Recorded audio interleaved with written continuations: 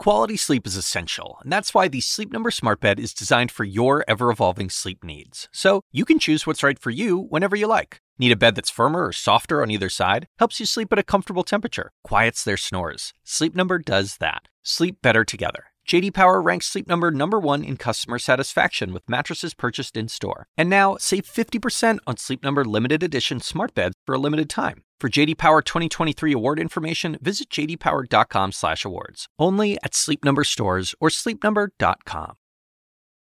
Welcome to The Lead. I'm Jake Tapper. We have been watching discussions in the courtroom during the cross-examination of Kyle Rittenhouse, who has perhaps surprisingly taken to testifying in his own defense in that Kenosha, Wisconsin courtroom today. Rittenhouse killed 2 people and injured another, you might recall, during protests in Kenosha last August. Rittenhouse says he did it in self-defense because he believed he was being attacked with lethal force at the time. Let's get straight to CNN's Sarah Sider outside the courtroom in Kenosha. And Sarah, Rittenhouse's testimony has lasted several hours. It's had a few key moments.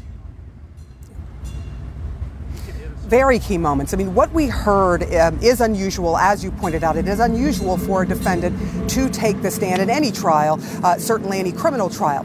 In this case, we heard Kyle Rittenhouse's version of events from the time that he came into town to remove graffiti from a high school to the moments in which he ended up shooting 3 people. He details that very, very explicitly, and then the cross-examination, the prosecutor tries to catch him in inconsistencies. Is your mind clear today? Yes, Your Honor. Kyle Rittenhouse took the stand in his own defense for the killing of 2 men and wounding of another last summer during the unrest that exploded in Kenosha, Wisconsin. On the night of the 24th, were you aware of anything going on in Kenosha? I knew there was protests, demonstrations, and riots going on in the later evening. Okay. And how were you aware of that?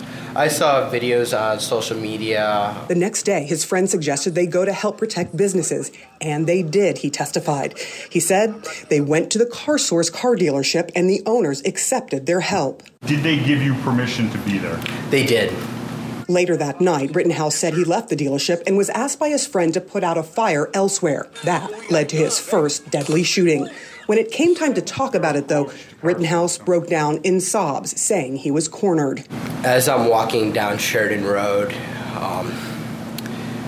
I hear somebody scream, "Burn in hell," and I reply with friendly, friendly, friendly, to let them know, hey, I'm just here to help. He said he noticed a dumpster fire, went towards it, and was approached by 2 men. As I'm stepping forward, I believe his name is now Joshua Zeminski. He steps towards me with a pistol in his hand, and as I'm walking towards to put out the fire, I drop the fire extinguisher, and I take a step back. I look over my shoulder, and Mr. Rosenbaum was now running from my right side. I was cornered from in front of me with Mr. Zeminski, and there were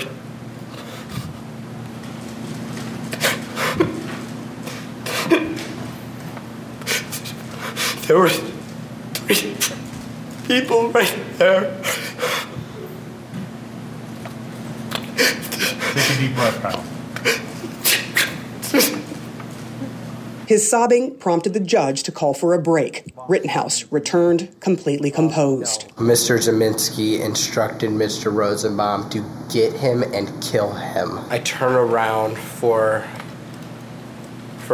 about a second while continuing to run, and I point my gun at Mr. Rosenbaum. Does that stop him from chasing you? It does not. He's gaining speed on me. A gunshot is fired from behind me, directly behind me, and I take a few steps, and that's when I turn around. And as I'm turning around, Mr. Rosenbaum is, I would say, from me to where the judge is, coming at me. Why didn't you just keep running? When I was over there were about 100 people surrounding those cars, and there was no space for me to continue to run to. Okay. And so you turned around? Yes. And as you see him lunging at you, what do? I shoot him. And how many times did you shoot? I believe 4. Rittenhouse says he began to run. People were screaming, "Get his ass, get his ass, get him, get him, get him."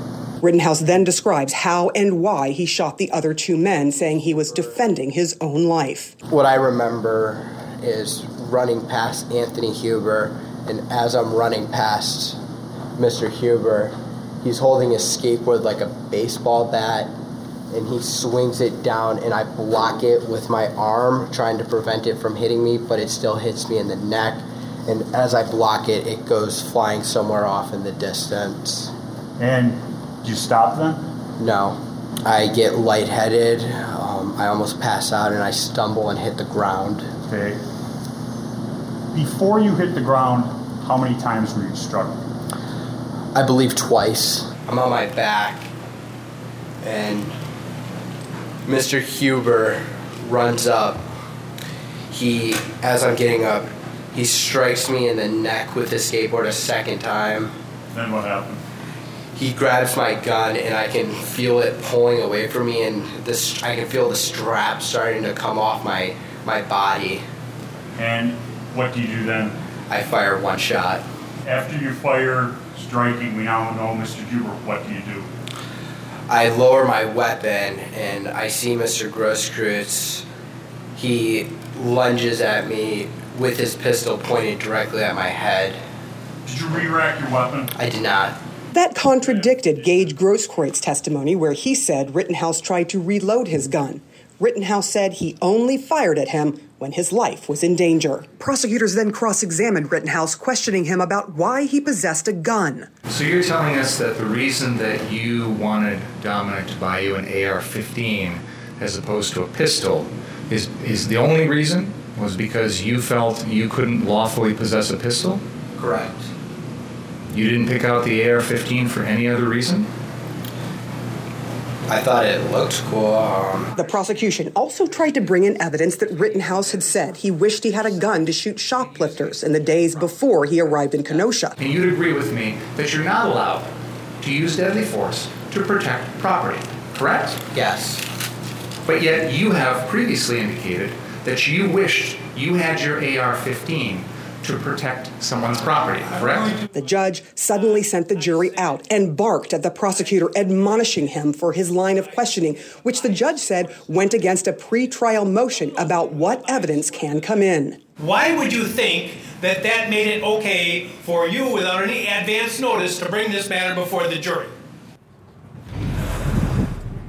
So you hear the judge there really going after the prosecution in this case.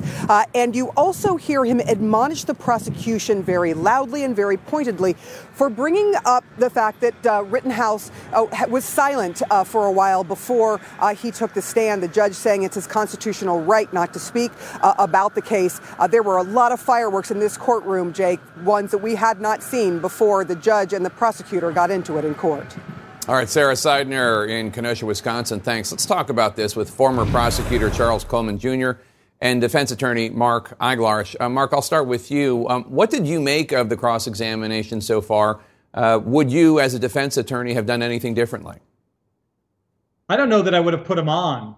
I would have been fearful that you let a teenager loose on the stand. You never know what's going to flow from his lips. Like, yeah, I thought getting an AR-15 would be cool. Like, I would be cringing at that remark. That said, I think so far it's paying off for the defense. He has had the right effect, breaking down emotionally. I mean, you can't script that any better. And trials are not about the truth. They're theater for the jurors. So they're connecting with him. And also, he has to explain that he reasonably feared death or great bodily harm and answer all the questions that they might have. And I think he's doing a very effective job. Charles, the court reporter noted that jurors were attentive earlier in the day, but as the cross-examination went on, the jurors were taking fewer notes. They were rubbing their eyes. Do you think there's a risk that the prosecutor dragged on the cross-examination too long? Well, Jake, I do think that at this point in the trial, especially with regard to this witness and his testimony, the jury's tired. The jury has sort of gotten a sense of what Rittenhouse has to say. As Mark already talked about, when Rittenhouse broke down earlier today, that was one of the key moments in his testimony in terms of setting stage around his mental frame, his frame of mind. And the jury at this point, because of the way the prosecution has sort of tried to walk them through this very, very long cross-examination around his frame of mind, I think they're just tired. They're mentally exhausted. And quite frankly, I don't know how effective it's being at this point. Mark, as a defense attorney, do you think Kyle Rittenhouse was effective at convincing the jury that without question he was acting in self-defense? He felt he was under attack every time he fired his gun? I'll say this, because I can't read jurors' minds. I do know he did the best he could at his level of awareness. I don't think from what I've seen he could have done any better.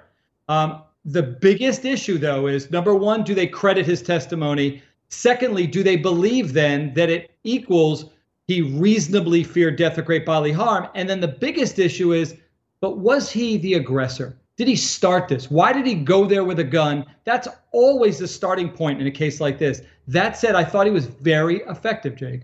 Charles, while being questioned by his attorney, Rittenhouse appeared to break down crying, as we've discussed, leading the judge to take a recess. The pool reporter inside the courtroom noted that jurors appeared sympathetic when he broke down. How do you think that emotion could affect the jury?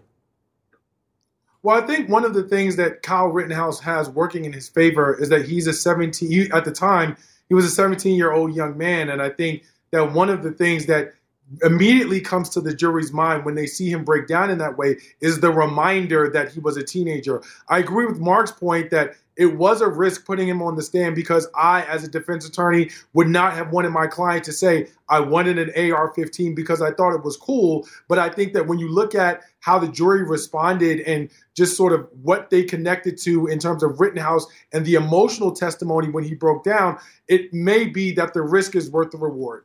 All right. Thank you so much for your insights, both of you gentlemen. Appreciate it. Any moment, President Biden is set to speak in Baltimore about the recently passed bipartisan infrastructure bill and perhaps more. CNN's chief White House correspondent Caitlin Collins is traveling with President Biden in Baltimore.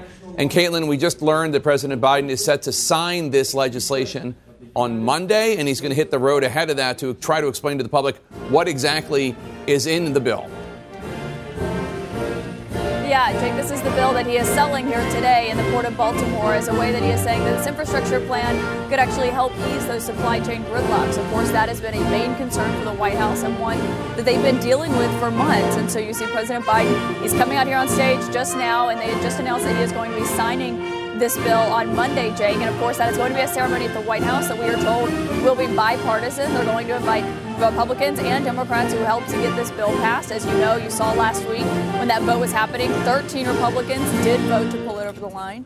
And so, of course, Jake, the question that the White House is facing now are these new numbers that came out today when it comes to inflation. And of course, those are not the numbers the White House had wanted to see, because they had been hoping that the numbers would stabilize, that these prices would stabilize. And instead, you're seeing that of course, over the last year, inflation has jumped over 6%, and in the last month alone, almost an entire percentage. And so that question that's facing the White House is how they deal with messaging that. And the president says it's a top priority of his to deal with. He put out a statement today saying that he recognizes the heartbreak in Americans' pocketbooks when it comes to that, because what you're seeing as these household daily items are going up in prices. When it comes to eggs, bacon, even chicken, all of those prices are jumping. And so what the White House has been saying, Jake, for the last several months is they believed that these higher prices were transitory, meaning they were only temporary and it was not going to last for very long. And of course, we had seen some other voices, alternative voices out there saying they did not believe that was the case. They actually thought prices would go up as people were trying to get out of this pandemic. And so now that is something that they are reckoning with. And I think one big question that the White House is considering today after seeing these new numbers is whether or not this complicates the president's agenda on Capitol Hill. Because yes, he is here today to tout that bipartisan infrastructure bill that they got passed late on Friday night that he's going to be signing on Monday. But Jake, as you know, he has a much bigger bill that he also wants President to get passed. Biden. We have an expression, we used to have an expression when I served in the Senate, Senator Van Hollen. When they want to make some statement that was personal, they say, a point of personal privilege. You know, when you're talking about being a waterman working on the water, my family's originally from Baltimore, came in the early 1800s, and the entire Biden family worked in the water, were watermen until probably 1906, 7, or 8. And my father was raised here in they don't say Baltimore, they say Baltimore. And so, although they never worked at the port, they did work in the bay and along here. So, this has been this one of the oldest ports in the country, continuously running, and one of the best ports in the country. And so, Tony, thanks for that introduction. And Mayor Scott, thanks for the passport into the city. Appreciate it very much. And I want to thank Governor Hogan for being here and members of the delegation. I want to start off with one of my best buddies, and I think one of the most effective people in the United States Senate, Chris Van Hollen. You need something, go to him, man. He knows how to get it done.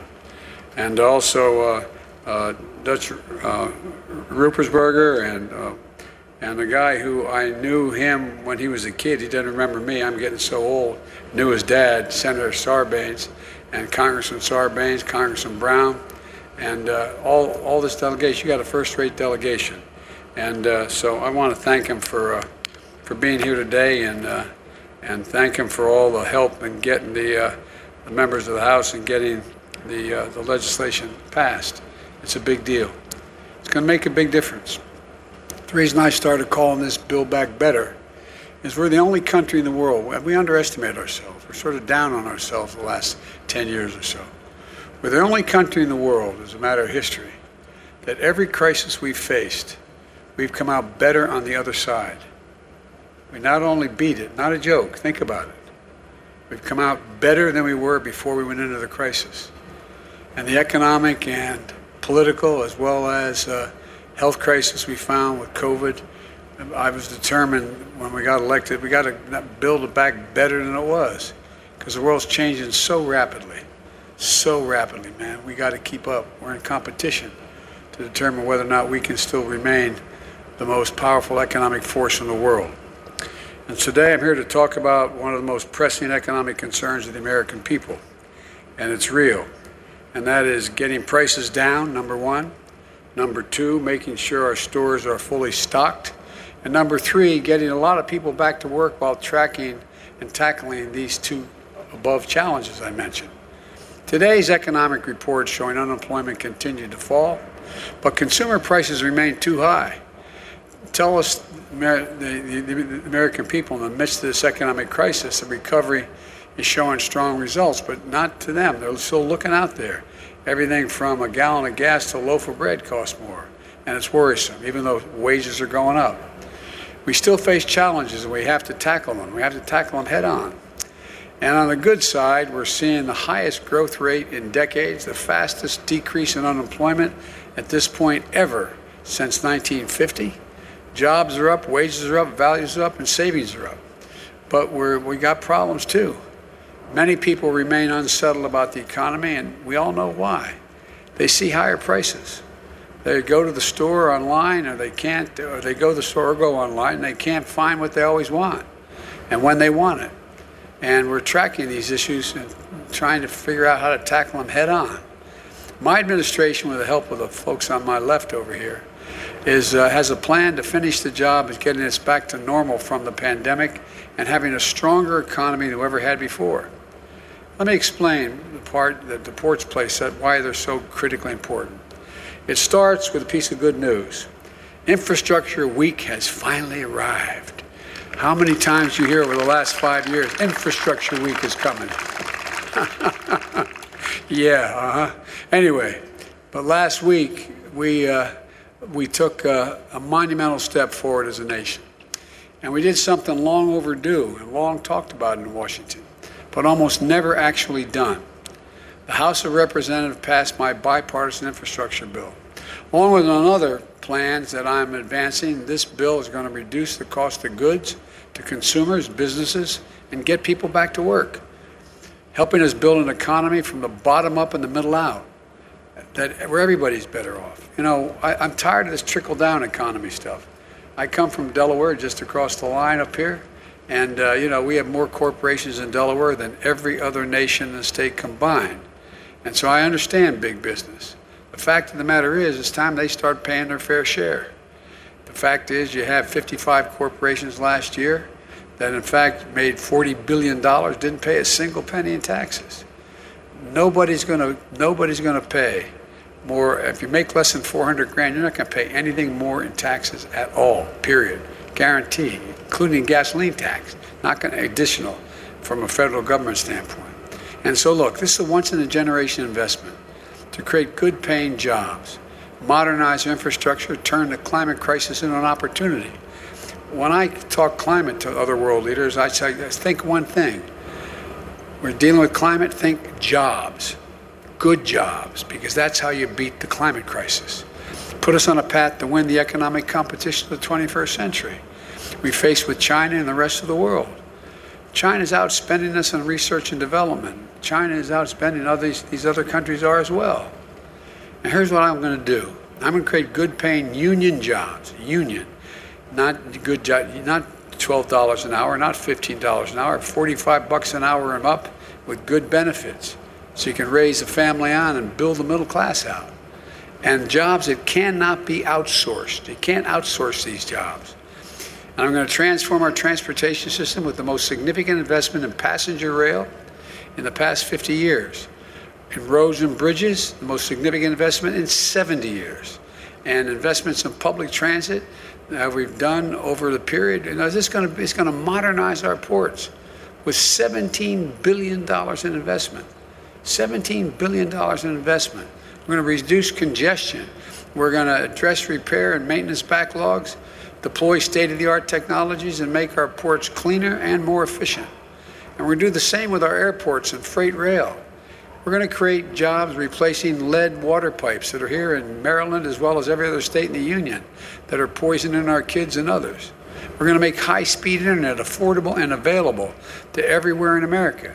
Those of you who have kids in school, when we've been going this hybrid thing, some in class, some out of class, how many times, if you don't live in an area where you have high-speed internet you can afford, how many times you've driven your kids to the parking lot of McDonald's and sat there going off the McDonald's internet so you could hear? No, I'm not joking.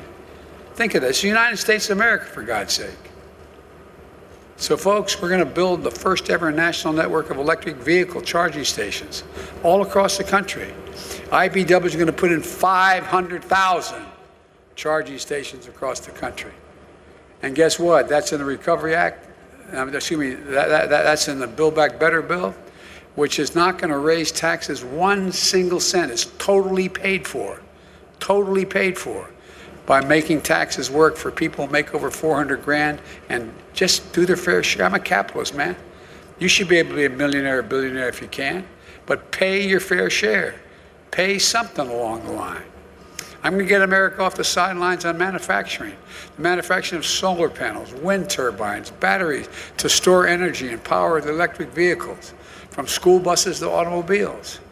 We're also going to make historic investments in environmental cleanup and remediation, rebuilding resilience against superstorms and droughts and wildfires and hurricanes. I traveled all over the country this year. You know, there's literally $99 billion in losses because of storms this year. $99 billion. You ever think you'd hear somebody stand up and say the Colorado River is being drained?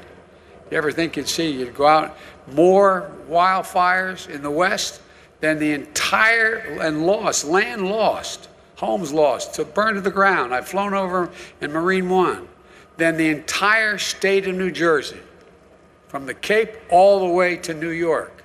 That's how much we've lost in America. So far. And according to the economic experts, this bill is going to ease inflationary pressures, lowering the cost of working families. 17 Nobel laureates in economics wrote a letter to me about 10 days ago saying this is going to bring inflation down, not up. But best of all, the vast majority of these jobs we're going to create don't require a college degree. Don't require. This is the ultimate blue-collar blueprint to rebuild America. I'm not waiting to sign a bill to start improving the flow of goods from ships to shelves. Yesterday, I announced a port plan of action. It lays out concrete steps for my administration to take over the next 3 months to invest in our ports and to relieve bottlenecks. This builds on the progress we've already made. Last month, I reached a deal with two of the largest ports in America, a Port of Los Angeles and Long Beach. And I met with you guys, with the longshoremen there, and we worked out a deal between the port owners and the longshoremen to move toward operating those two ports. Okay, 40% of everything in the Pacific comes through those two ports. And they're lined up, ships are lined up, 70-some lined up out as far as you could see. So they all agreed. They're going to go 24 hours a day, 7 days a week. It's already paying off. Last week, the number of container ships in the docks for more than 9 days fell by over 20%. And now we're announcing steps to improve ports in the East Coast, to provide support for the Port of Savannah, the fourth largest container port in the country, to help reduce congestion. With our help, they now have the funds they need to set up 5 new inland port sites in Georgia and North Carolina so goods can get closer to their final destination more quickly. And other ports across the country will have the resources they need to make these kinds of immediate investments as well. The challenge we need to meet here, and that my plan is going to help address, has to do with the supply chain. You hear a lot about the supply chains in the news, but frankly, not a lot of people have a clear understanding, whether they have a PhD or they didn't go to school, about how a supply chain works. It says easy to talk about it, but what's the impact on the economy, let alone how to fix it? It's perfectly understandable because supply chains are incredibly complex. As long as goods and materials are getting where they need to go on time, there's usually no need to worry about the supply chains. But when global disruptions hit, like a pandemic, they can hit supply chains particularly hard. COVID-19 has stretched global supply chains like never before. And suddenly, when you go to order a pair of sneakers or a bicycle or Christmas presents for the family, you're met with higher prices and long delays, or they say they just don't have any at all. The reason for that last year has a lot to do with most companies how they make their products today. In simple terms, supply chain is just the journey that a product takes to get to your doorstep. Raw materials, plus labor, assembly, shipping, everything it takes to create the finished product. These supply chains are complex.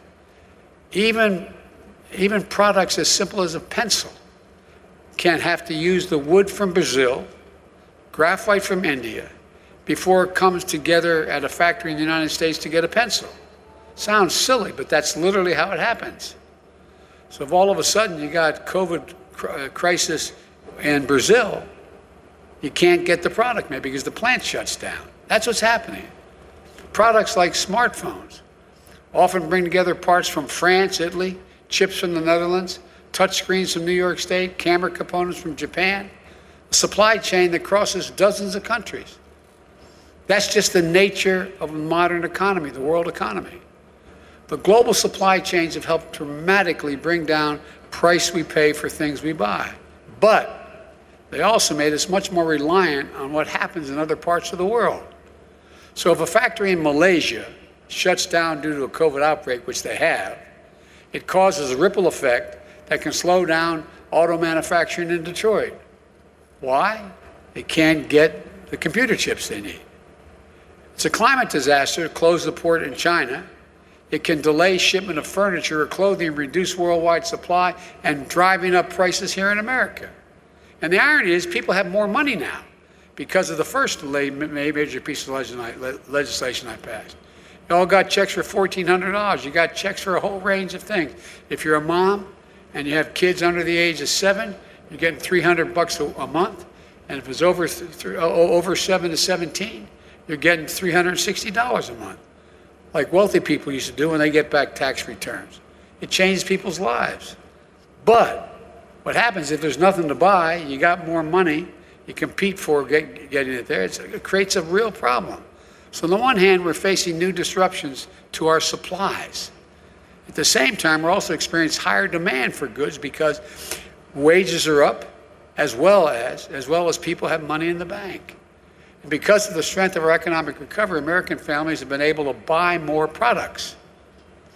But guess what? They're not going out to dinner and lunch and going to local bars because of COVID. So what are they doing? They're staying home, they're ordering online, and they're buying product.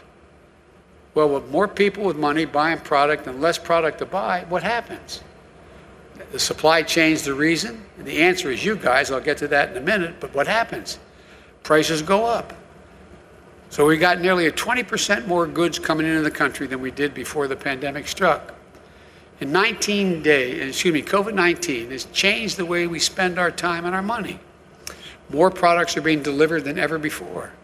That's because people have a little more breathing room than they did last year, and that's a good thing.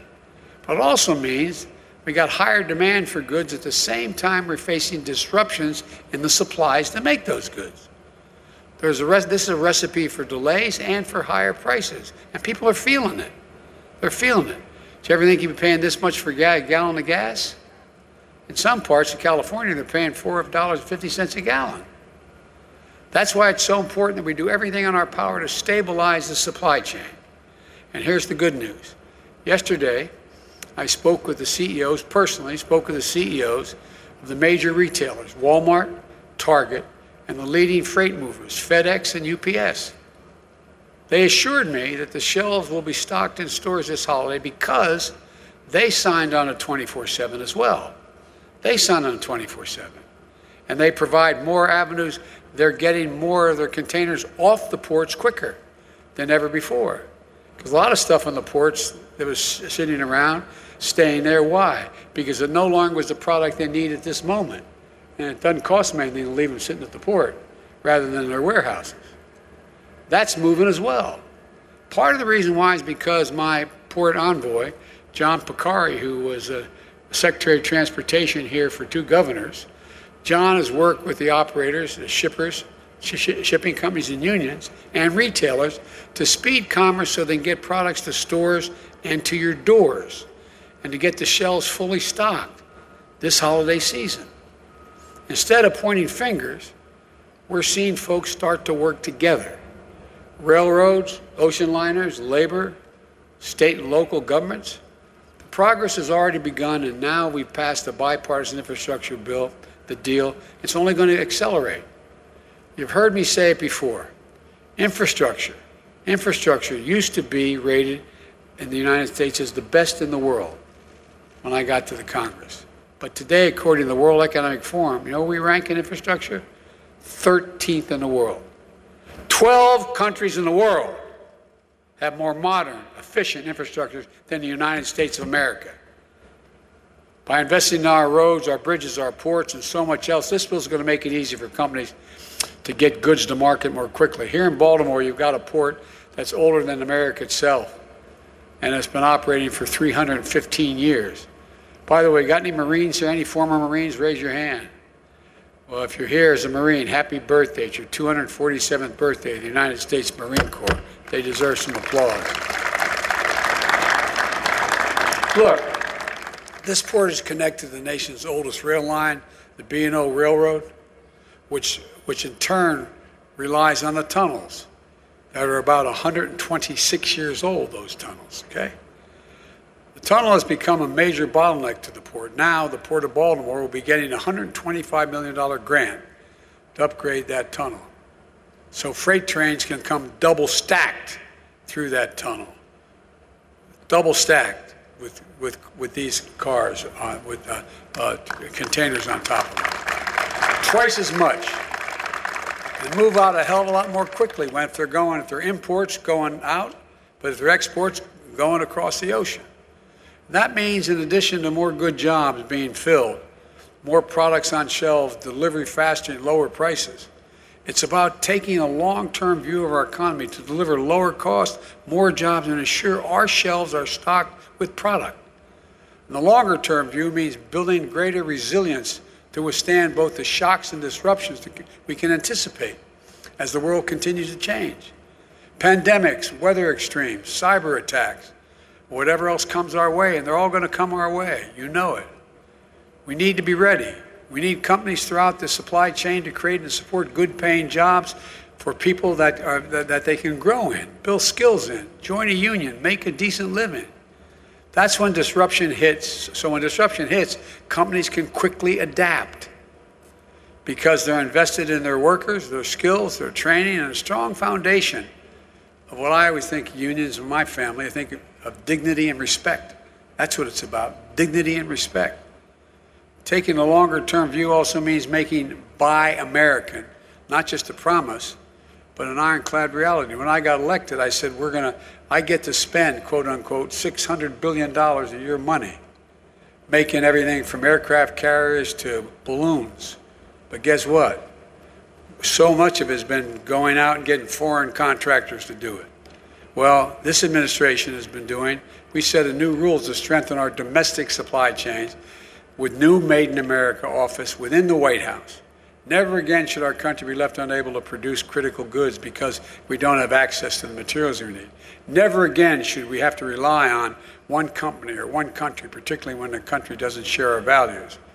I've said it before, we're in a competition for the 21st century, and who's going to own it?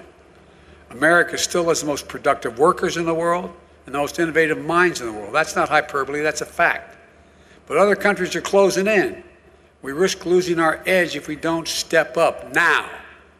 This bipartisan infrastructure bill is a major step forward. Represents the biggest investment in ports in American history. And for American families, it means products moving faster and less expensively from factory floor through the supply chain to your home. The bottom line is this. With the bill we passed last week and the steps we're taking to reduce bottlenecks at home and abroad, we're set to make significant progress. We're already in the midst of historic economic recovery.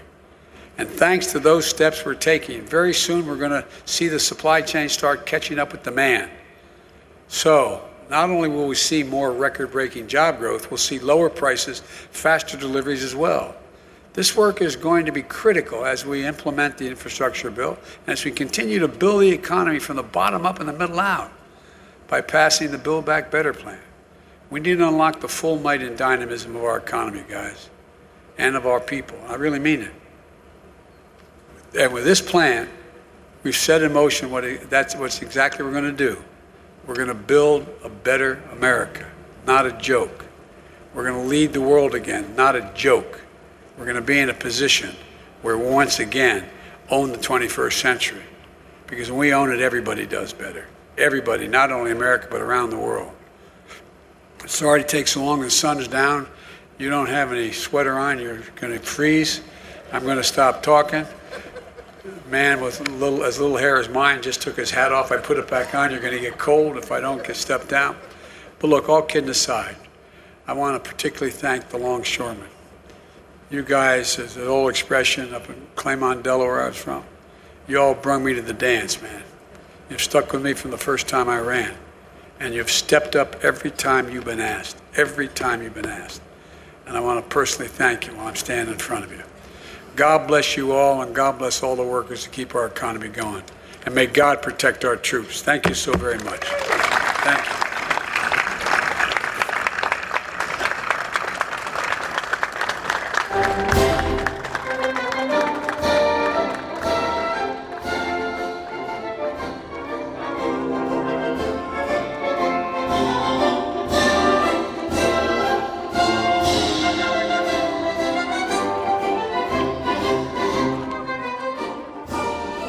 There's President Biden milling about with well-wishers and local leaders at the Port of Baltimore.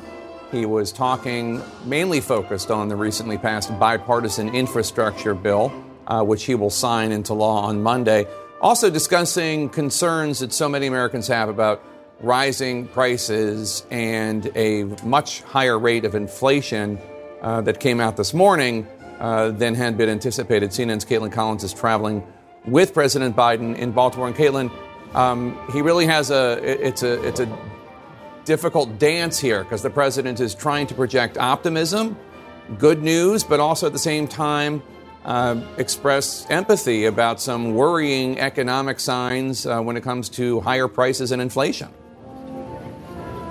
Yeah, Jake, and what you just heard from President Biden there was really his first political defense against those numbers that we saw today, showing that prices have jumped over 6% in the last 12 months alone. And of course, almost a full percent, 0.9% from September to October. Obviously not the numbers that President Biden was hoping to see this morning, as he and his aides have been making the case that they believed inflation was going to be short term, that they believed that these prices would eventually stabilize. And clearly, of course, Jake, they're not. And so the concerns that the president has is not just inflation, but he did address it head on here in Baltimore today. At the Port of Baltimore, of course, the reason he is here is because of the supply chain gridlock that we've been talking about at length. And the president saying that that infrastructure bill that has just been passed and that he is going to sign at the White House on Monday, he believes will help with those gridlocks and those bottlenecks in the supply chain, and then, of course, in turn, help lower inflation and stabilize prices. Of course, the question of how long that takes, Jake, remains to be seen, because we know officials have been saying you are likely to see inflation for the next several months. We saw that economic forecast from the federal government yesterday saying they don't expect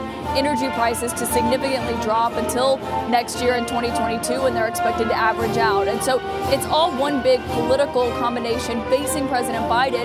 But what he tried to do here was tie it back to his economic agenda, and not just that American Rescue Plan, that stimulus money that passed when he first took office, but also the infrastructure plan that has just passed and will soon start going into effect. And also, of course, Jake, that bigger economic package that he is trying to get passed on Capitol Hill, one that we are expecting to be a tough fight. And the president himself has acknowledged that. And so, of course, he is here today. Also, what we heard from White House officials is he wants American people who are seeing higher prices at the gasoline pump, who are having higher receipts at the grocery store, know that he is listening. And I think that was the tone he tried to strike here. Of course, that is something that has affected his poll number as well. And so they would like to see those numbers go down. How long it takes, Jake, though, remains to be seen. And let's bring in Mark Zandi, who is the chief economist for Moody's Analytics. And Mark, as Caitlin just talked about, one of the big concerns, beyond obviously the pain that so many Americans are feeling with these inflationary prices and with the pain at the pump, is what this means in terms of President Biden's and the Democrats in Congress attempt to have this larger safety net spending bill to combat climate change as well, the Build Back Better Act, because key Democratic Senator Joe Manchin of West Virginia has expressed concern that more money in the economy at a time of inflation could be harmful to the economy. And he tweeted today, quote, "The threat posed by record inflation to the American people is not transitory and is instead getting worse." It was, of course, the reassurances of the Biden administration that it is transitory. What do you make of all that? Do you agree with Joe Manchin? No, I don't think the Build Back Better agenda will be inflationary. I think it's designed to lift long-term economic growth by improving productivity. That's public infrastructure, roads, bridges, broadband. That'll make us all more productive. That should ease inflation. And it should get more people into the workforce. Child care, elder care, housing. That should help make it easier for people to get to work. So that should also ease inflationary pressures. And a lot of what's in the Build Back Better agenda is designed to address, those bottlenecks. So just as an example, housing, there's $150 billion in the plan to increase the amount of affordable housing that's available, rental housing. And that's obviously very key, because one of the key components of higher inflation is the growth in rents. And that's a longer term problem. And this is designed to address that.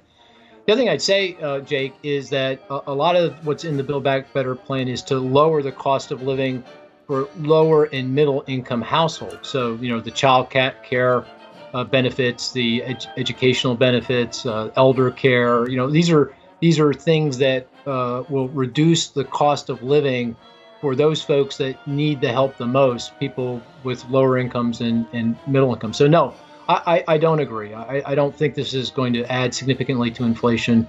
I think it will help long-term economic growth, but not add to inflation. All right, Mark Zandi and Caitlin Collins before him, thanks to both of you. We're following all the breaking news. Next, a CNN exclusive about the inner circle of former Vice President Mike Pence and the insurrection. Who does the January 6th committee want to talk to? Stay with us.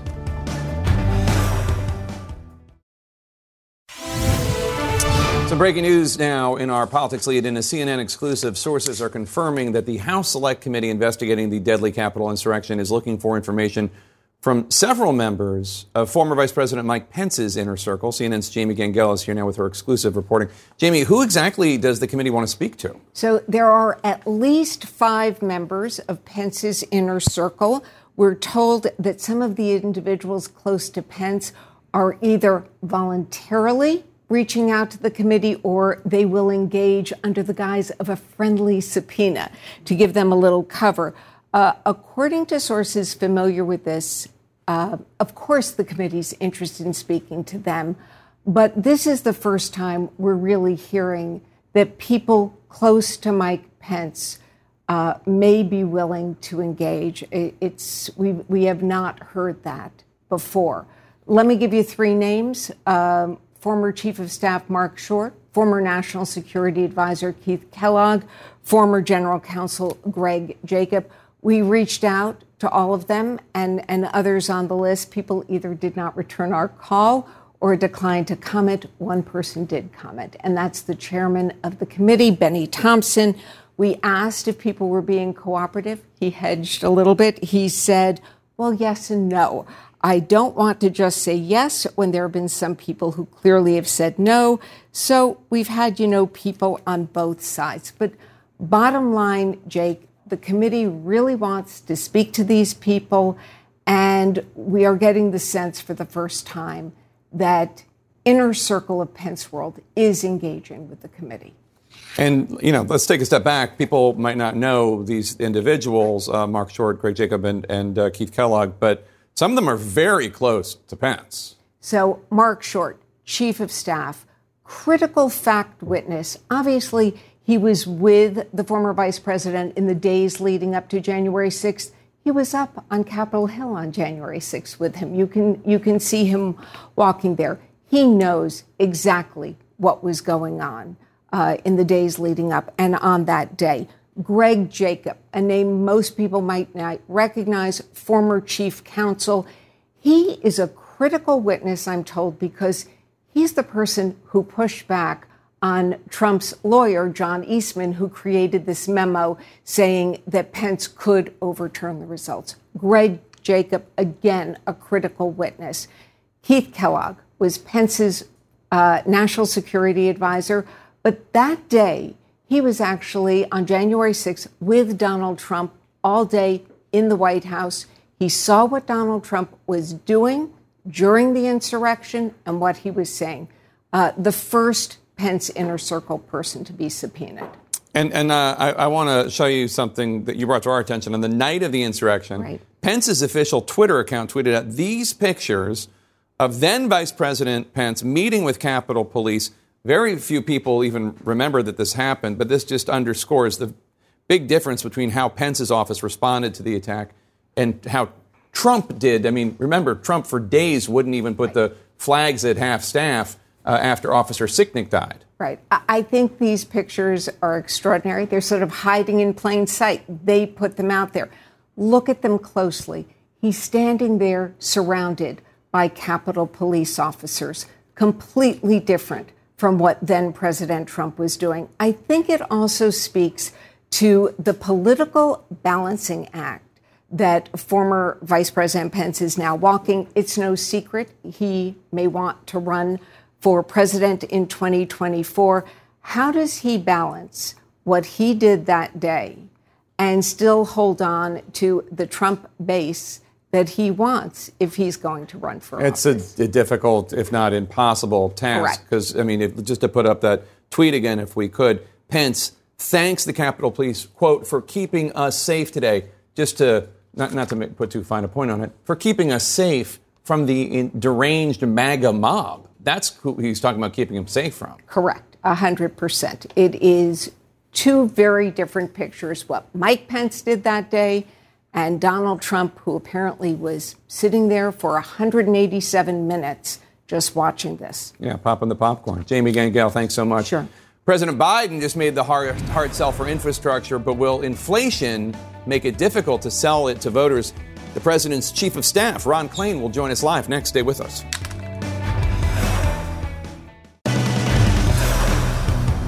Welcome to The Lead. I'm Jake Tapper. This hour's authorities just gave an update on the deadly Astroworld Festival, what we're learning about the investigation. That's ahead, plus more than $100 million on hand, the massive fundraising effort underway as Donald Trump considers running for president again. But leading this hour, President Biden, minutes ago, touting the bipartisan infrastructure bill, which he plans to sign into law on Monday. President Biden also selling the rest of his legislative agenda, the social spending bill. In moments, White House Chief of Staff Ron Klain will join us live. But first, let's get right to CNN's Caitlin Collins, who's live in Baltimore with President Biden. Caitlin, as much as the president is trying to sell his infrastructure bill, he's also urging Congress to pass his social safety net bill, the Build Back Better Act. How is he threading this needle amid news that Americans are seeing the worst inflation in 30 years? Well, Jake, a big question facing the White House is whether or not these new inflation numbers that came out today are going to complicate the president's path to getting that second larger bill passed. Because you've already seen people like key Democratic Senator Joe Manchin of West Virginia talking about this, saying this is a problem that D.C. needs to focus on for the American people. And President Biden, to his credit, came out here at the Port of Baltimore, and one of the first things that he talked about were those high numbers that came out today, Jake, of course, showing that over the last 12 months, consumer prices have jumped by 6%, and in the last month alone, 0.9%. And so, of course, that is affecting things for Americans, from everything to buying gas to buying eggs and bacon at the grocery store. And so the president today said that consumer prices are still too high, but the way that he was talking about it, Jake, was talking about selling this infrastructure plan that he just got passed and is going to sign on Monday, hoping it can alleviate some of the supply chain gridlock. And, of course, their hope in the end, Jake, is that it lowers those consumer prices. All right, Caitlin Collins, thanks so much. Let's discuss with White House Chief of Staff Ron Klain. So, Ron, let's talk about inflation. It's at a 30-year high, up 6.2%. That's worse than had been feared, 6.2% in just the last year. Senator Joe Manchin's views on this must be of some concern to you, because he is pointing to the rising inflation rate as a possible reason to pause on some parts of Biden's agenda. Today, Manchin tweeted, quote, "By all accounts, the threat posed by record inflation to the American people is not transitory and is instead getting worse. From the grocery store to the gas pump, Americans know the inflation tax is real, and D.C. can no longer ignore the economic pain Americans feel every day," unquote. Obviously, you need his vote. Do you think that Build Back Better in its current form is essentially dead because of inflation? Oh, quite the opposite, Jake. I think that Senator Manchin's concerns make the strongest possible case for Build Back Better. One of the biggest expenses families face is childcare. Our bill will cut the cost of childcare for middle-class families in half. Another thing that people are really feeling the pinch of is prescription drugs. Our bill, Build Back Better bill, lowers the cost of prescription drugs, puts a cap on what seniors pay for their drugs. People are pinched by elder care costs. It brings that down. By health insurance premiums, the bill brings that down. And of course, for families with children, the bill provides a tax cut of $250 per child per month. So I think if your concern is the cost of living, it's a concern we have here at the White House. It's a concern Senator Manchin shares. The Build Back Better bill is the best answer we have to bring those costs down. By the way, it also does it without adding a penny to the federal debt. It's fully paid for, and without raising a penny of taxes on families making less than $400,000 a year. So, but Senator Manchin is of the opinion that at a time of inflation like now, putting more money, and this would be, I think, $1.75 trillion over the next few years, more money into the economy could actually have a harmful effect and have inflation increase. Why? Well, but Jake, the bill doesn't put any more money into the economy on net. For it in the House form, it's about a $1.8 trillion of new spending, paid for by taking $1.8 trillion out of the economy from the big corporations that pay no taxes at all, from the richest Americans who will see their taxes go up. So it doesn't add any new money to the economy, Jake. What it does is it makes sure that our federal spending meets the things that families really need, bringing down the cost of childcare, bringing down the cost of drugs, bringing down the cost of elder care, bringing down the cost of preschool, cutting taxes for middle-class families. That doesn't fuel inflation. It does the opposite. It brings down costs for everyday people. That's your argument. Does Joe Manchin agree? Well, we'll see when Joe Manchin votes. What I'll tell you is it's not just my argument.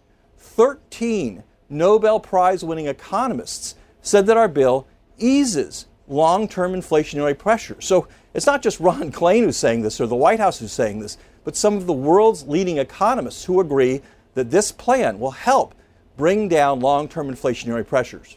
Former Treasury Secretary under Bill Clinton, Larry Summers, has been sounding the alarm about inflation since February. And he has been one of these individuals saying that this big agenda, ambitious agenda from President Biden, was creating the risk of an inflation spike. Now, Secretary Yellen told me 3 weeks ago that, quote, monthly rates of inflation have already fallen substantially from the very high rates that we saw in the spring and early summer, unquote. That was 3 weeks ago. The CPI, the Consumer Price Index, is now back up to 0.9%, matching its high in June 2021. Is it possible that today's inflation news proves that Larry Summers was correct and Janet Yellen incorrect? Well, I want to quote a leading source on this topic, which said today that the government spending of this year, to say that the government spending of this year caused an increase in gas and food prices is false.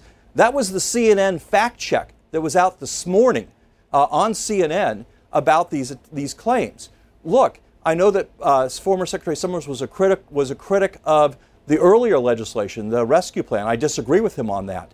But I think Secretary Summers has been very clear about the fact that when you take action to make the economy work better for people and you fully pay for it by doing things like a provision in the Build Back Better plan that Secretary Summers recommended, increasing IRS enforcement on high-income taxpayers who just refuse to pay their taxes and get away with it. Those kind of measures help control federal spending. There are sound long-term measures for our fiscal soundness. And so I think we're on the right path here to help working families, to help middle-class families, and to curb this inflation. So according to a new Monmouth University poll, about 42% of those polled say middle-class families have not benefited at all under President Biden. That's up from 33% who said the same in July.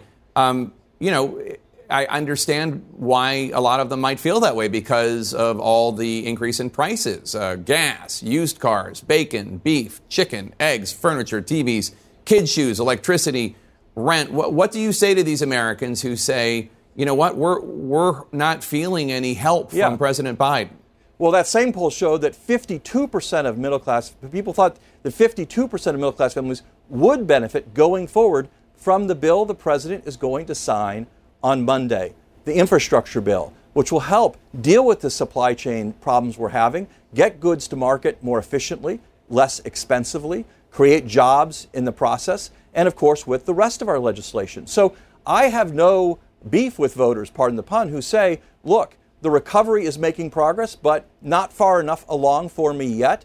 That's why we aren't stopping work now. That's why we're working hard to move the recovery forward. There was a second economic report out today, in addition to the inflation report, a report about jobs. It showed that unemployment is falling at the fastest rate since the 1950s.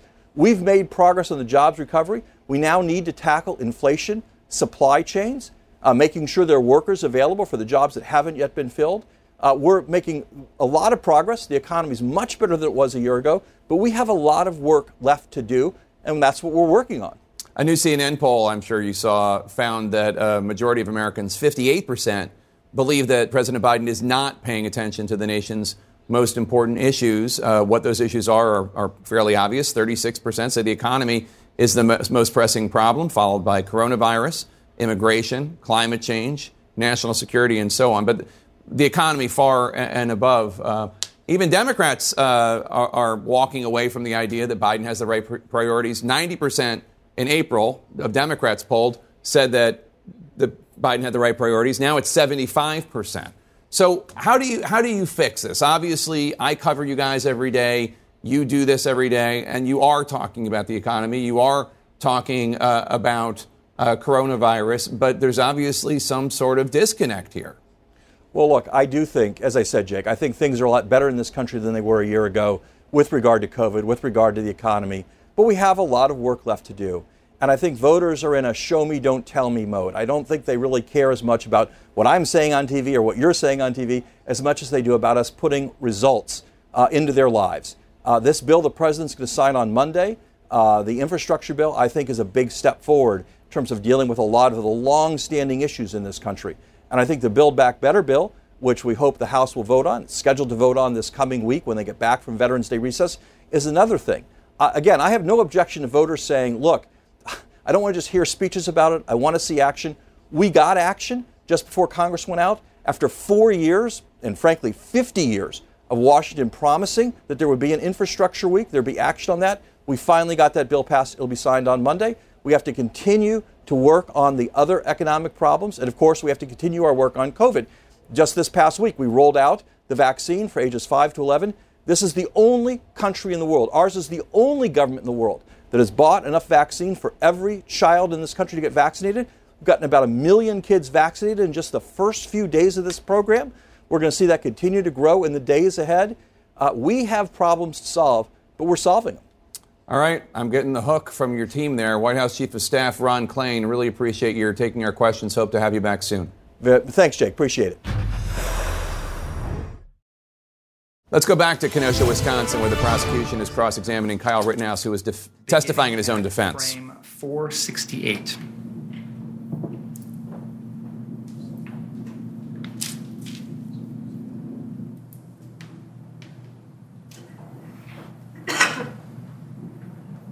This is an exhibit which consists of, what's the number, 732? 729 frames from the BG on the Go video that we just watched. This was prepared by James Armstrong of the State Crime Lab. I'm not going to show all 729, but I'd like to start at frame 468. And we're going to go frame by frame from there until frame 500. Mr. Stute, could you please slowly advance frame by frame until I tell you to stop? Mr. Rittenhouse, this is immediately after Gage Grosskreutz has stopped in front of you and you are doing something with your firearm at that moment. Do you recall that? Yes. You were asked some questions about what you were doing at that moment. Is it fair to say that you turn your firearm over and you're looking at it, you're examining it? Yes. But your testimony is you didn't do anything to actually manipulate it at that moment. Correct. Is that fair to say? Correct. Okay. Please continue.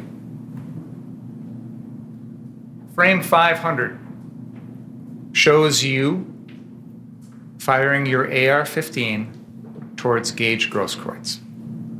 At this particular moment, he does not have that pistol pointed towards you, does he? He does. His left leg has stepped across not directly towards you, but to the side of you, correct?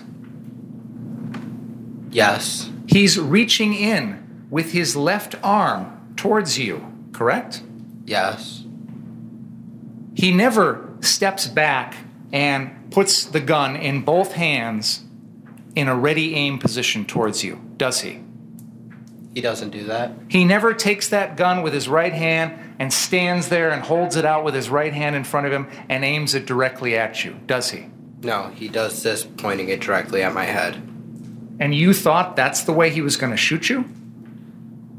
Yeah. You thought he ran up close to you to shoot you? Yes.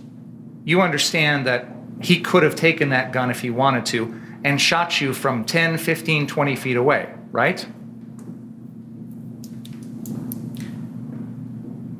Can you rephrase? Sorry, I'm trying to understand the question. You understand that a pistol like that doesn't need to be right up close to someone to shoot, right? Yes. It can shoot from 10, 15, 20 feet away, right? Yes. Mr. Grosskreutz could have stopped 10, 15, 20 feet away if he wanted to shoot you and fired his pistol at you, couldn't he have? He could have, but he didn't. And your testimony is that you believed he ran up close to you and reached in with his left hand with his gun in his right hand because that was his way of using this gun to shoot you? Yes. Did you think he was reaching in to grab your gun? No. You didn't think he was going to take your gun away, did you? I thought he was going to shoot me. With his pistol? Yes. Which he never actually does. Correct? Correct. He never fires that gun at you at all. No. In fact, in this entire sequence of events, no one ever fired a gun at you, did they? Mr. Zeminski fired a gun from behind me. Did Mr. Zeminski fire that gun at you? I believe so. What do you base that on? Did you see it? The video. Did you see it? No. You're talking about back when the incident with Mr. Rosenbaum happens, correct? Yes. That happened while you and Mr. Rosenbaum are running across the car source lot, correct? Yes. At that moment in time, you didn't see Joshua Zeminski fire a shot, did you? No. You heard a gunshot, right? Yes. But you had no idea who fired it. I believed it was Mr. Zeminski. So that gunshot did not at all factor into your decision to kill Joseph Rosenbaum, did it? No, Mr. Rosenbaum trying to steal my gun did. So you didn't think that was a gunshot from Joseph Rosenbaum? No. You knew he didn't have a gun? Oh, I see what your question is now. Okay. You didn't think that the shot which had been fired supposedly by Mr. Zeminski had been fired by Mr. Rosenbaum? Exactly. Okay. So you heard a gunshot. You now know that was Joshua Zeminski based on watching the videos, right? Yes. But at the time, you didn't think that was Joseph Rosenbaum firing that shot, did you? No. You knew Joseph Rosenbaum didn't have a gun, right? Yes. And you certainly would agree with me that you don't have the right to kill Joseph Rosenbaum for something Joshua Zeminski does, correct? Yes. When you heard that gunshot, you didn't know whether it was fired at you or up in the air or at Rosenbaum or anyone else, did you? I heard it from behind me, but I didn't. You didn't know where it was aimed? Correct. Correct? You didn't feel it hit you? Correct? Correct. You didn't hear it ricochet anywhere near you? Correct? Correct. You received no indication that that gunshot was going to put your life in danger, correct? I don't know. There were gunshots going off all night long, weren't there? Sorta. Firecrackers, Fireworks, gunshots? yeah. Hard to tell the difference? Yeah.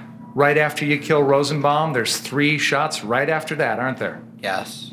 From very close to where you were? Yes. Yet you don't turn and shoot anybody there after you hear those, did you? No. So, getting back to my original question. In this entire sequence of events, no one ever fired a shot at you, did they? No.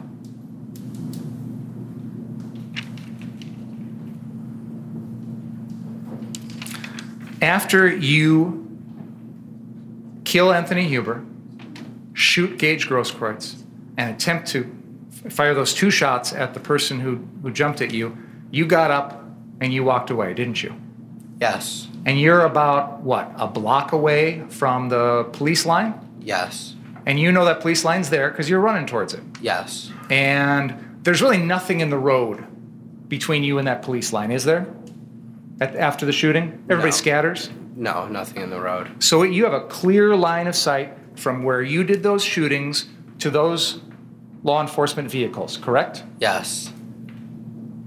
And you still have your AR-15? Yes. And the crowd is pretty much run after they hear the shots, right? Yes. You still have your medic bag? Yes. Correct? Yes. You never once offer to help anybody that you just shot, correct? I don't. Correct, you don't? Correct. Anthony Huber is lying there over on the ground after you shot him once in the chest, correct? Yes. You didn't know at that point whether he was alive or dead, did you? I didn't. You never went over to check, did you? No. You didn't know whether it was possible to save his life at that moment or not, did you? I didn't. And you didn't even care. You just kept on walking. Correct? I kept walking to get to the police line. Gage Grosskreutz, right after you shoot him in the arm, is yelling, "I need a medic." Did you hear that? Yes. That's in the videos, isn't it? Yes. You don't do anything to help him, do you? No. You just decide to get out of there as fast as you can. Correct? Yes. If you had seen someone running up the street with a gun and the crowd was saying that that person just shot someone, like they were saying about you, you would have taken action to stop them yourself, wouldn't you? No, I wouldn't have. You're running around putting out fires, aren't you? Yes. A shooting's far more serious than a fire, isn't it? Yes. You took it upon yourself to do the things that the police and the fire departments weren't doing that night, correct? I helped put out fires, but I wouldn't say that. You went around offering medical service because you didn't think there were EMTs or EMS that would be able to come in there, correct? Yes. So you took it upon yourself to do the things that you didn't think the police or fire could do, correct? I wouldn't say I took it upon myself, but I was helping people with first aid and putting out fires at businesses. So if you saw someone running with a gun and everybody said, that guy just shot someone, you would have taken your AR-15 and tried to stop him, wouldn't you? What's the relevance of this, Mr. Mayor? It goes to the crowd's reaction to him, Your Honor. I think you would have reacted the same way. The crowd is important in terms of it's a factor that bears on some of the counts as to what the surroundings were. Otherwise, the crowd is unimportant, and what the crowd, what he might have done vis-a-vis the crowd is, I don't see where we're going. Understood. When you got back to that police line, and what'd you say, they pepper sprayed you? I believe so, but I don't remember it. They told you to get out of the road? Yes. Because they were going in there Yes. to do what you hadn't done, which is to try and help the people that you just shot, right? Yes. And then you went back after that to the 59th Street car source, didn't you? Yes. And you told them that you just shot someone. Yes. Someone, meaning an individual person, correct? I wasn't meaning individual. I was saying I just shot someone. You were told by Nick Smith that the police were coming to your location, to the 59th Street car source, right? I don't recall that.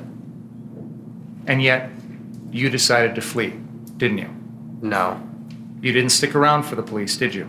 I went to go turn myself into the Antioch Police Department. A couple of hours later. An hour. Actually, it wasn't a couple hours. He knows what time it was. I'm asking the witness if the witness can answer. Go ahead, you can answer, sir. It was a couple of hours later, wasn't it? No.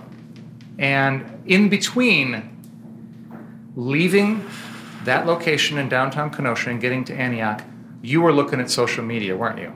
No, I wasn't. My phone was dead. You had heard from other people that your name was out there, right? Later on in the evening, I believe I heard something, but no. You knew that your picture was out there, right? No. You're telling me, as you sit here under oath, that after those shootings, between then and the time you turned yourself into the Antioch Police Department, you had no idea that there was social media out there with your picture and your name as the shooter? I'm trying to recall, but I can't. I'm trying to remember. I'm sorry, I don't remember.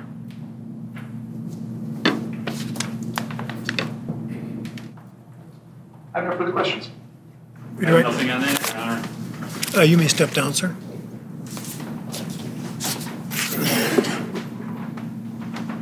Your Honor, I have a witness. But before that call that witness, I need to use the men's room. About a 5 to 10 minute break. Please don't talk about the case during the break. You may either use the jury room or you may remain down here in the library.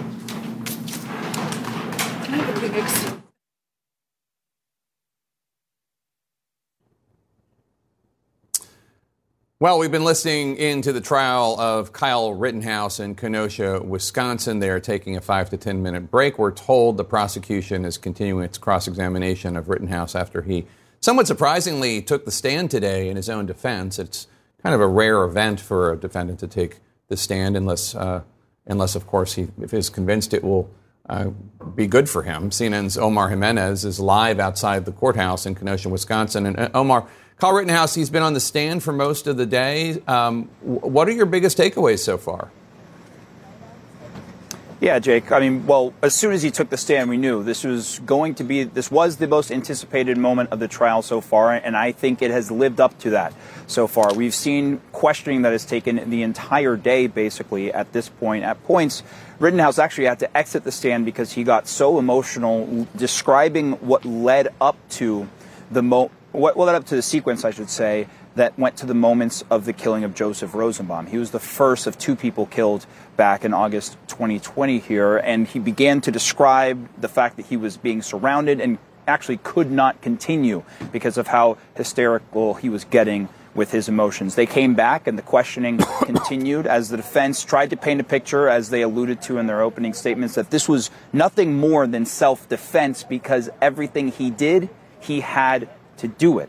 Then we got in a little bit of trouble with the judge here in regards to the prosecution, because at one point the prosecutors, when they had the chance to cross-examine Rittenhouse, basically questioned why Rittenhouse had not said anything up until this point. And the judge chastised the prosecution, saying that that Rittenhouse has the right to remain silent. And then not long after, the prosecution brought up an incident that the judge previously had not allowed into this case. And so the judge stopped it altogether. The defense said they were going to call for a mistrial because of this and did file a motion, as they mentioned, or at least said they planned to. And the judge is now taking it under consideration. And right now, again, as right before you came to me, the prosecution was continuing their questioning as part of cross-examination. And the day will continue after this break.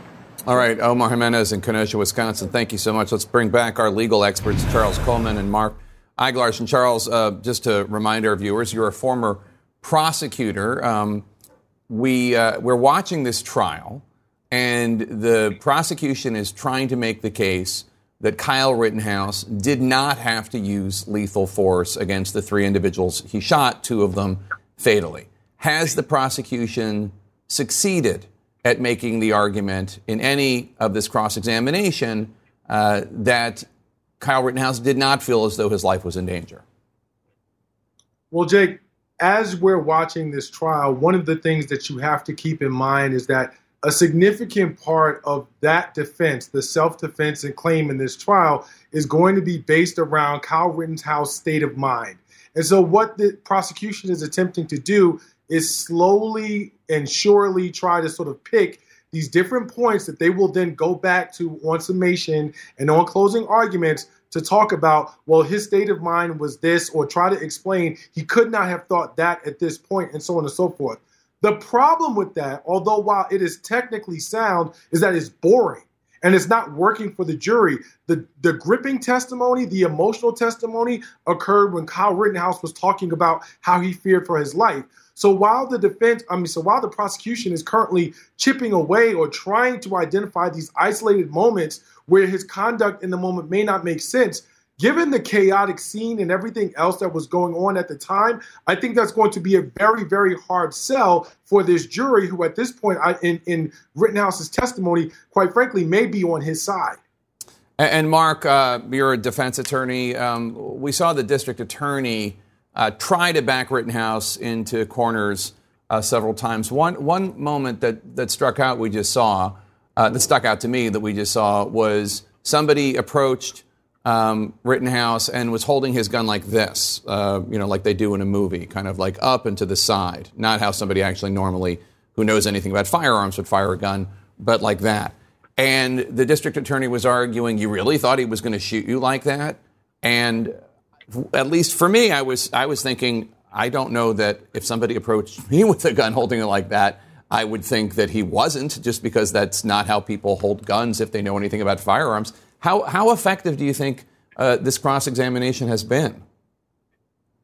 Not very at all. Desperate times calls for desperate measures. And to answer your original question, no, I don't think the prosecution has made the case that this wasn't self-defense. In fact, throughout their case, their own witnesses seem to establish that anyone would reasonably fear death or great bodily harm, which is why I don't know that I would have called this defendant as a witness.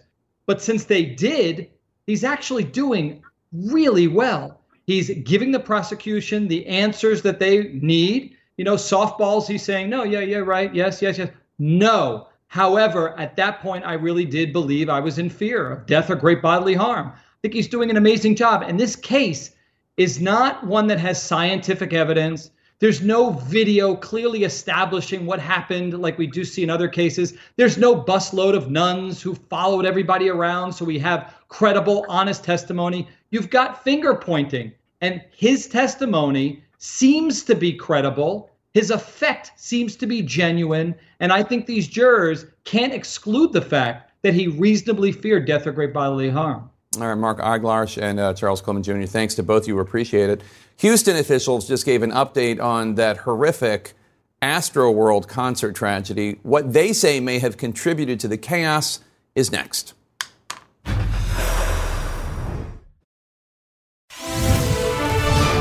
Breaking news in the national lead. Moments ago, Houston police gave their first news conference since Saturday in that horrific Astroworld concert tragedy. 8 people were killed, many others crushed in what survivors describe as a whirlpool of people moving toward the stage. Let's go live to CNN's Josh Campbell at Houston Police Headquarters, where that press conference just wrapped up. Josh, after several days of silence, the police chief is finally clarifying the response of his department and his officers. Tell us more.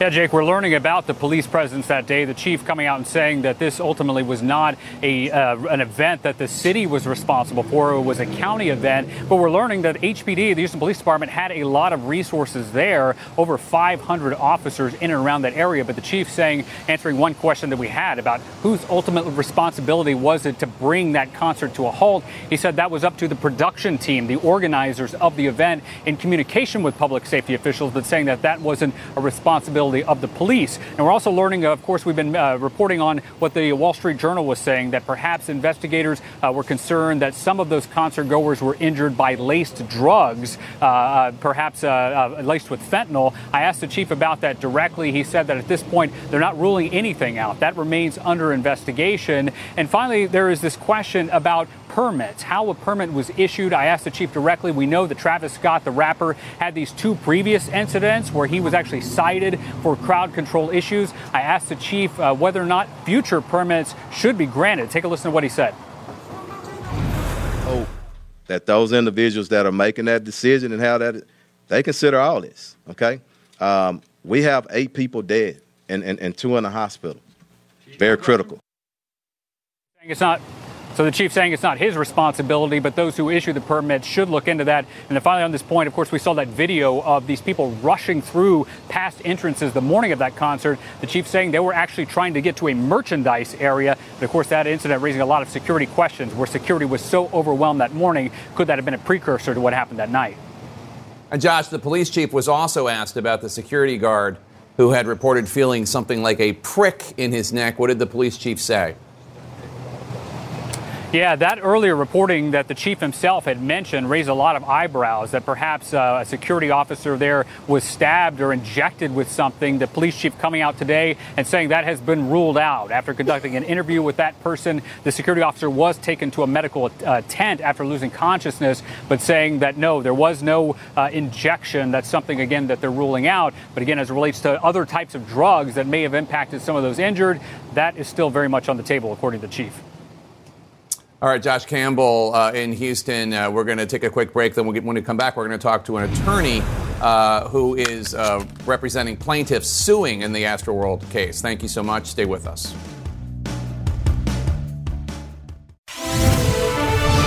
We're back with more in our breaking news. Moments ago, Houston police were giving an update into that horrific and deadly concert tragedy over the weekend. I want to bring in now Thomas J. Henry. He's an attorney who has filed multiple lawsuits on behalf of some of the victims in the Astroworld tragedy.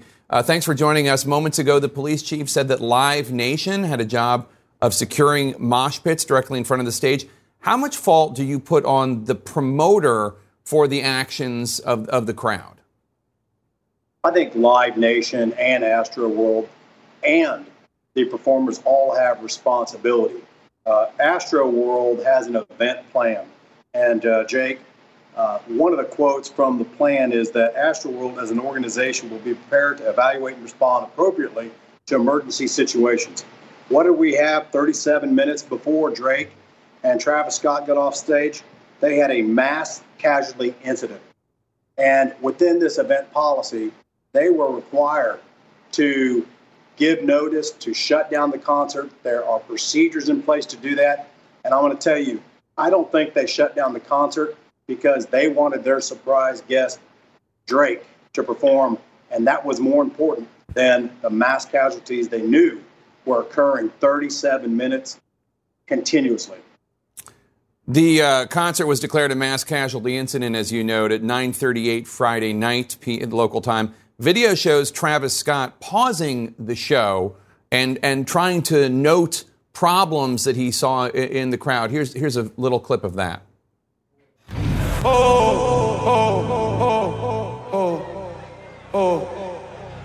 Just play it slowly. We need somebody to help him. Somebody passed out right here. Somebody passed out right here. Hold on, don't touch him, don't touch him. Everybody just back up. Security, somebody help jump in real quick. Keep going, just keep it just right. Now, the video doesn't make clear if the concert ended at that moment, but you note even after the mass casualty incident was declared, he did keep performing, and rapper Drake also came back on stage. Do you have evidence that these performers knew of the severity of what was happening in the crowd and kept going? Yeah, I think the video evidence clearly establishes that they had a bird's eye view of what was going on. In fact, you can even, tell from his own admissions, he saw people that had problems. And what did he do when that person who was in trouble was being helped? He immediately told the crowd. He turned around within just a short period of time and said, "Shake the ground." And so he had a complete disregard for people's safety. And their producers, they have a communication system in place within this plan. The Astro World plan has a communication system. And in following that plan, there can be no doubt that Travis Scott and Drake all were communicated with about the mass casualties. It's his policy. That policy is followed in conjunction with Live Nation because they are doing this concert and this program together. So I have no doubt that they were aware that there was mass casualties, and they continued that concert regardless. And your firm has filed at least 110 lawsuits. How high do you think this number is going to get? Are all of these on behalf of individuals who were in the crowd? Yes, I represent now about 150 people. That lawsuit will be amended day by day. It's about 110 people at the moment that I represent in that lawsuit. Probably by tomorrow at lunch, it'll be about 150. By the end of the day, I would expect, based on the trends I am seeing with people reaching out to my law firm, that it may get as high as 200, which is not surprising because you're talking about a small area where people were condensed in, and you had thousands of people in a very small area. Before the Astroworld Festival, it's been reported Travis Scott faced criminal charges twice before for inciting his concert crowds, once in 2018, another time in 2015. Do you think this is specific to Travis Scott, or do you think that this could have happened with any performer? Well, I think that that's speculation. What we know is there should have been a plan in place. The plan wasn't followed. It's a 54-page plan. I have that. I don't know if you've seen that plan, but if you read the plan, you can see every step of the way there were failures. And based on the information coming into the event, the mass casualties, there should have been steps taken to protect the crowd, and those steps were not taken. So can it happen at concerts? Yeah, but there are plans and procedures in place to safeguard people, and they were not followed in this situation. And especially, Travis Scott has a horrible reputation for inciting crowds and having a disregard for safety and a disregard for security. So even more so, their own plan should have been followed, and it was disregarded. Thomas J. Henry, thank you so much for your time today. Appreciate it. Turning now to our politics lead, quote, "Presidents are not kings and plaintiff is not president." That blow to former President Trump from a federal judge last night, halting Trump's efforts to block White House documents that could potentially shed light on his activities leading up to and the day of the deadly insurrection. It's a win for the January 6th House committee, though Trump is going to appeal it. But as Trump teases a possible 2024 run for president, CNN's Tom Foreman reports the Republican Party and its donors need to decide whether or not they want to jump back on the Trump train. Thank you, Bill. It's a whopping amount even in big money politics. Close to $1 million a week, according to the Washington Post. That is how fast donations are pouring in for the man who lost the last presidential election and has yet to declare he's in the next one. One of the things raising money this early does is it shows his power to the party. And I think you're seeing that effect in terms of people being afraid to take him on. Team Trump is raking in donations through the Save America Political Action Committee, the Save America Joint Fundraising Committee, the Make America Great Again Super PAC, and others. Collectively, his political groups reported more than $100 million on hand this past summer. Hillary conceded.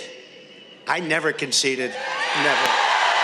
Powering it all is an energetic campaign of direct solicitation emails, promising signed baseballs, T-shirts, Christmas decorations like this stocking for $50, all feeding off supporters who have embraced the big lie. The election was stolen from us. Trump won in a landslide.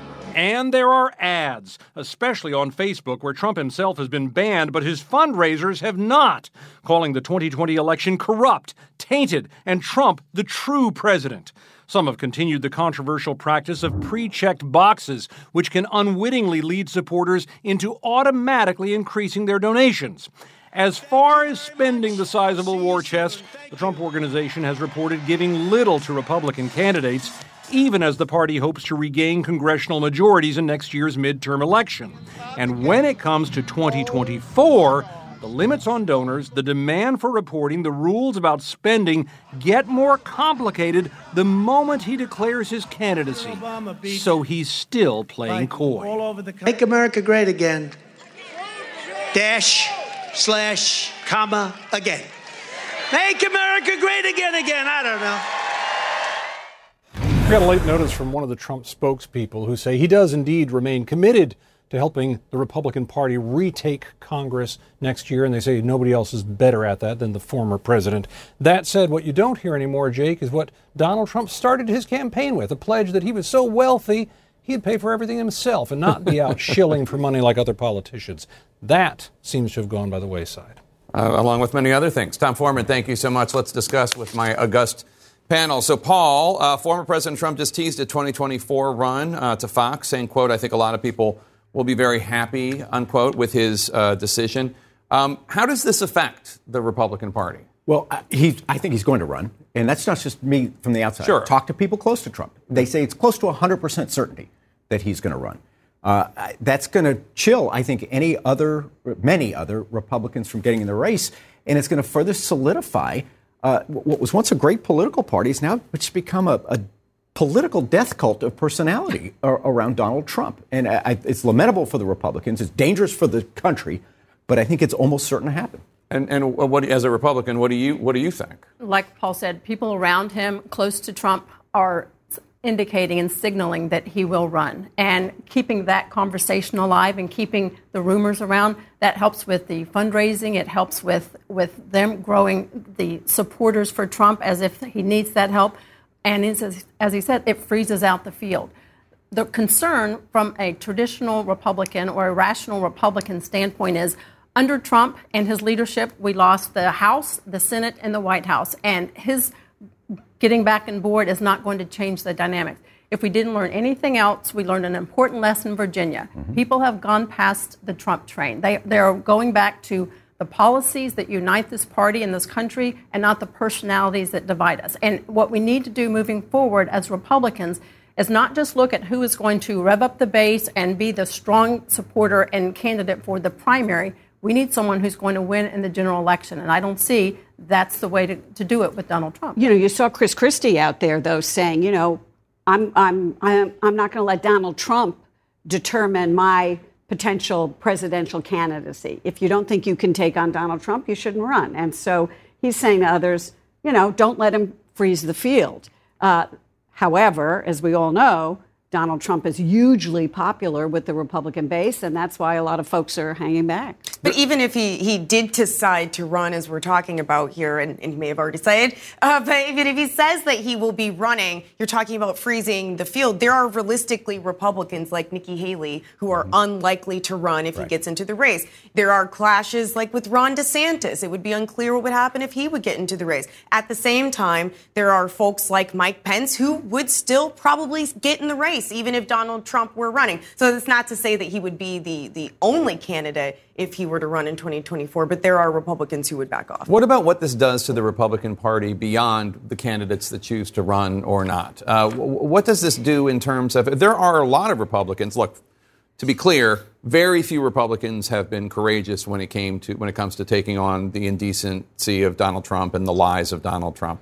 You could name them in one hand, list them in one hand. But that said, a lot of Republicans do want to move on and want to have a Glenn Youngkin type Republicanism, which is Trump policies per se, conservative judges, tax cuts, et cetera, but much more traditional, as you put it. Would you say rational? Rational. Sane, yes. Not, openly bigoted. What does this do to the GOP?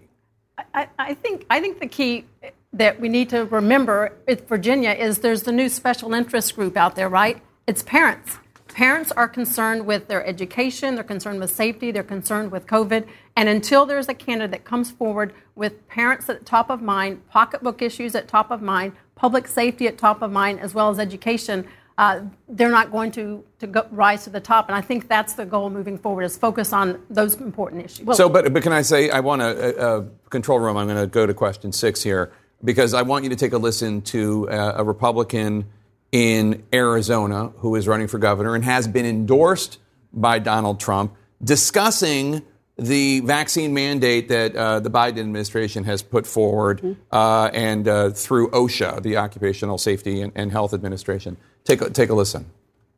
If I were governor right now and he sent his OSHA goons to this state to violate our civil rights, I would meet them at the airport with our DPS or state police and arrest them.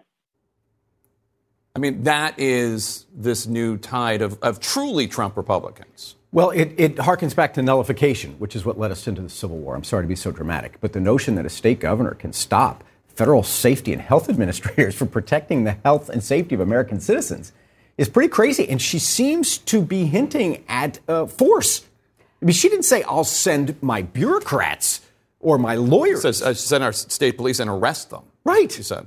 That's first of all, it's plainly unconstitutional, and perhaps this distinguished lady doesn't want to be a part of our federal union anymore, but the people of Arizona probably do. But she called them goons? I mean, this is the language of OSHA goons, a phrase that has never been used before. So this is the anti-government language of Donald Trump. Right. And it is, she is imitating Donald Trump. And there are candidates all over who are doing the same thing because anything is acceptable. Right. Any language is acceptable. And, it's the bullying language. It's coming from a woman. There you go. What do you hear from Republicans on Capitol Hill, Republicans out in the states, about the future of their party if Donald Trump continues to wield the power he does, if Donald Trump continues to endorse candidates like this woman who's obviously troubled in some sort?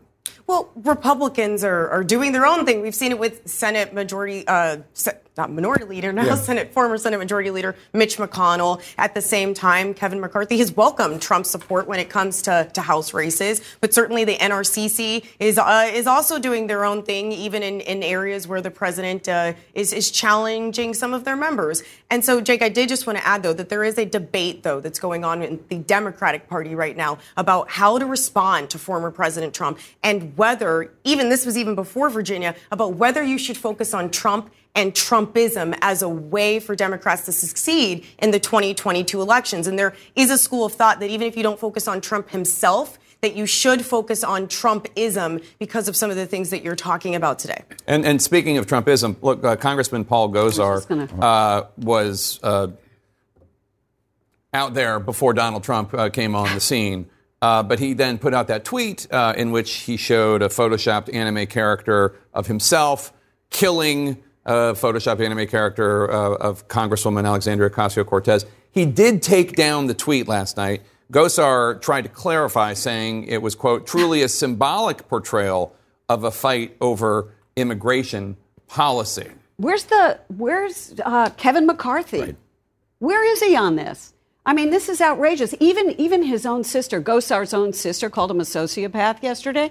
I mean, where is the leadership of the Republican Party saying that this is unacceptable, that we can't do this? That excuse is ridiculous. This wasn't about immigration. Yeah. We all know that. If he wants to have a discussion and debate about immigration, have a policy discussion about immigration. Have one about Afghanistan. Have one about COVID. Have one about all these issues that we rightfully have policy conflicts with AOC and the progressives. Let's have those conversations. But that kind of thing is unacceptable, and the race to the bottom by many Republicans really needs to stop. But does this actually help Democrats, Paul, do you think, the fact that you have the Republican? I mean, I know that you would not like, as a Democrat, a party of Glenn Youngkins or Congresswoman Young Kim or, rational-seeming Republicans who espouse conservative values.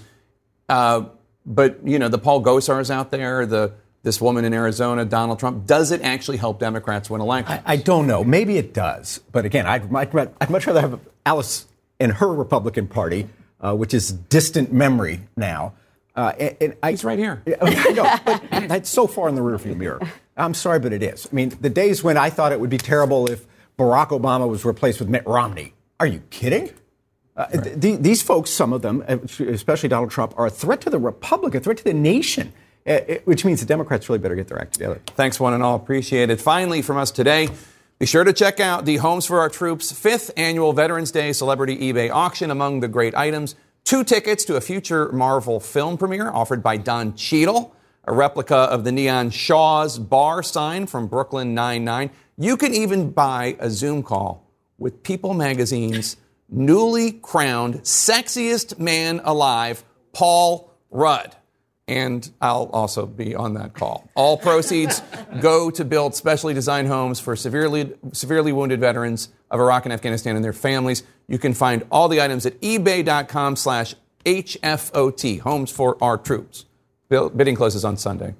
Until then, you can follow me on Facebook, Instagram, TikTok, Twitter, at Jake Tapper. You can tweet the show at The Lead CNN. If you ever miss an episode of the show, you can listen to The Lead wherever you get your podcasts. Our coverage continues now with one Mr. Wolf Blitzer right next door in a little place I like to call the Situation Room. See you tomorrow. When you work next level. And when you play next level. And when it's time to sleep, Sleep Number smart beds are designed to embrace your uniqueness, providing you with high-quality sleep every night. Sleep next level. J.D. Power ranks Sleep Number #1 in customer satisfaction with mattresses purchased in-store. And now, the Queen Sleep Number C4 smart bed is only $1,599. Save $300 for a limited time, only at Sleep Number stores or sleepnumber.com. Prices higher in Alaska and Hawaii. Quality sleep is essential, and that's why the Sleep Number smart bed is designed for your ever-evolving sleep needs. So you can choose what's right for you whenever you like. Need a bed that's firmer or softer on either side? Helps you sleep at a comfortable temperature. Quiets their snores. Sleep Number does that. Sleep better together. J.D. Power ranks Sleep Number #1 in customer satisfaction with mattresses purchased in-store. And now, save 50% on Sleep Number limited edition smart beds for a limited time. For J.D. Power 2023 award information, visit jdpower.com/awards. Only at Sleep Number stores or sleepnumber.com.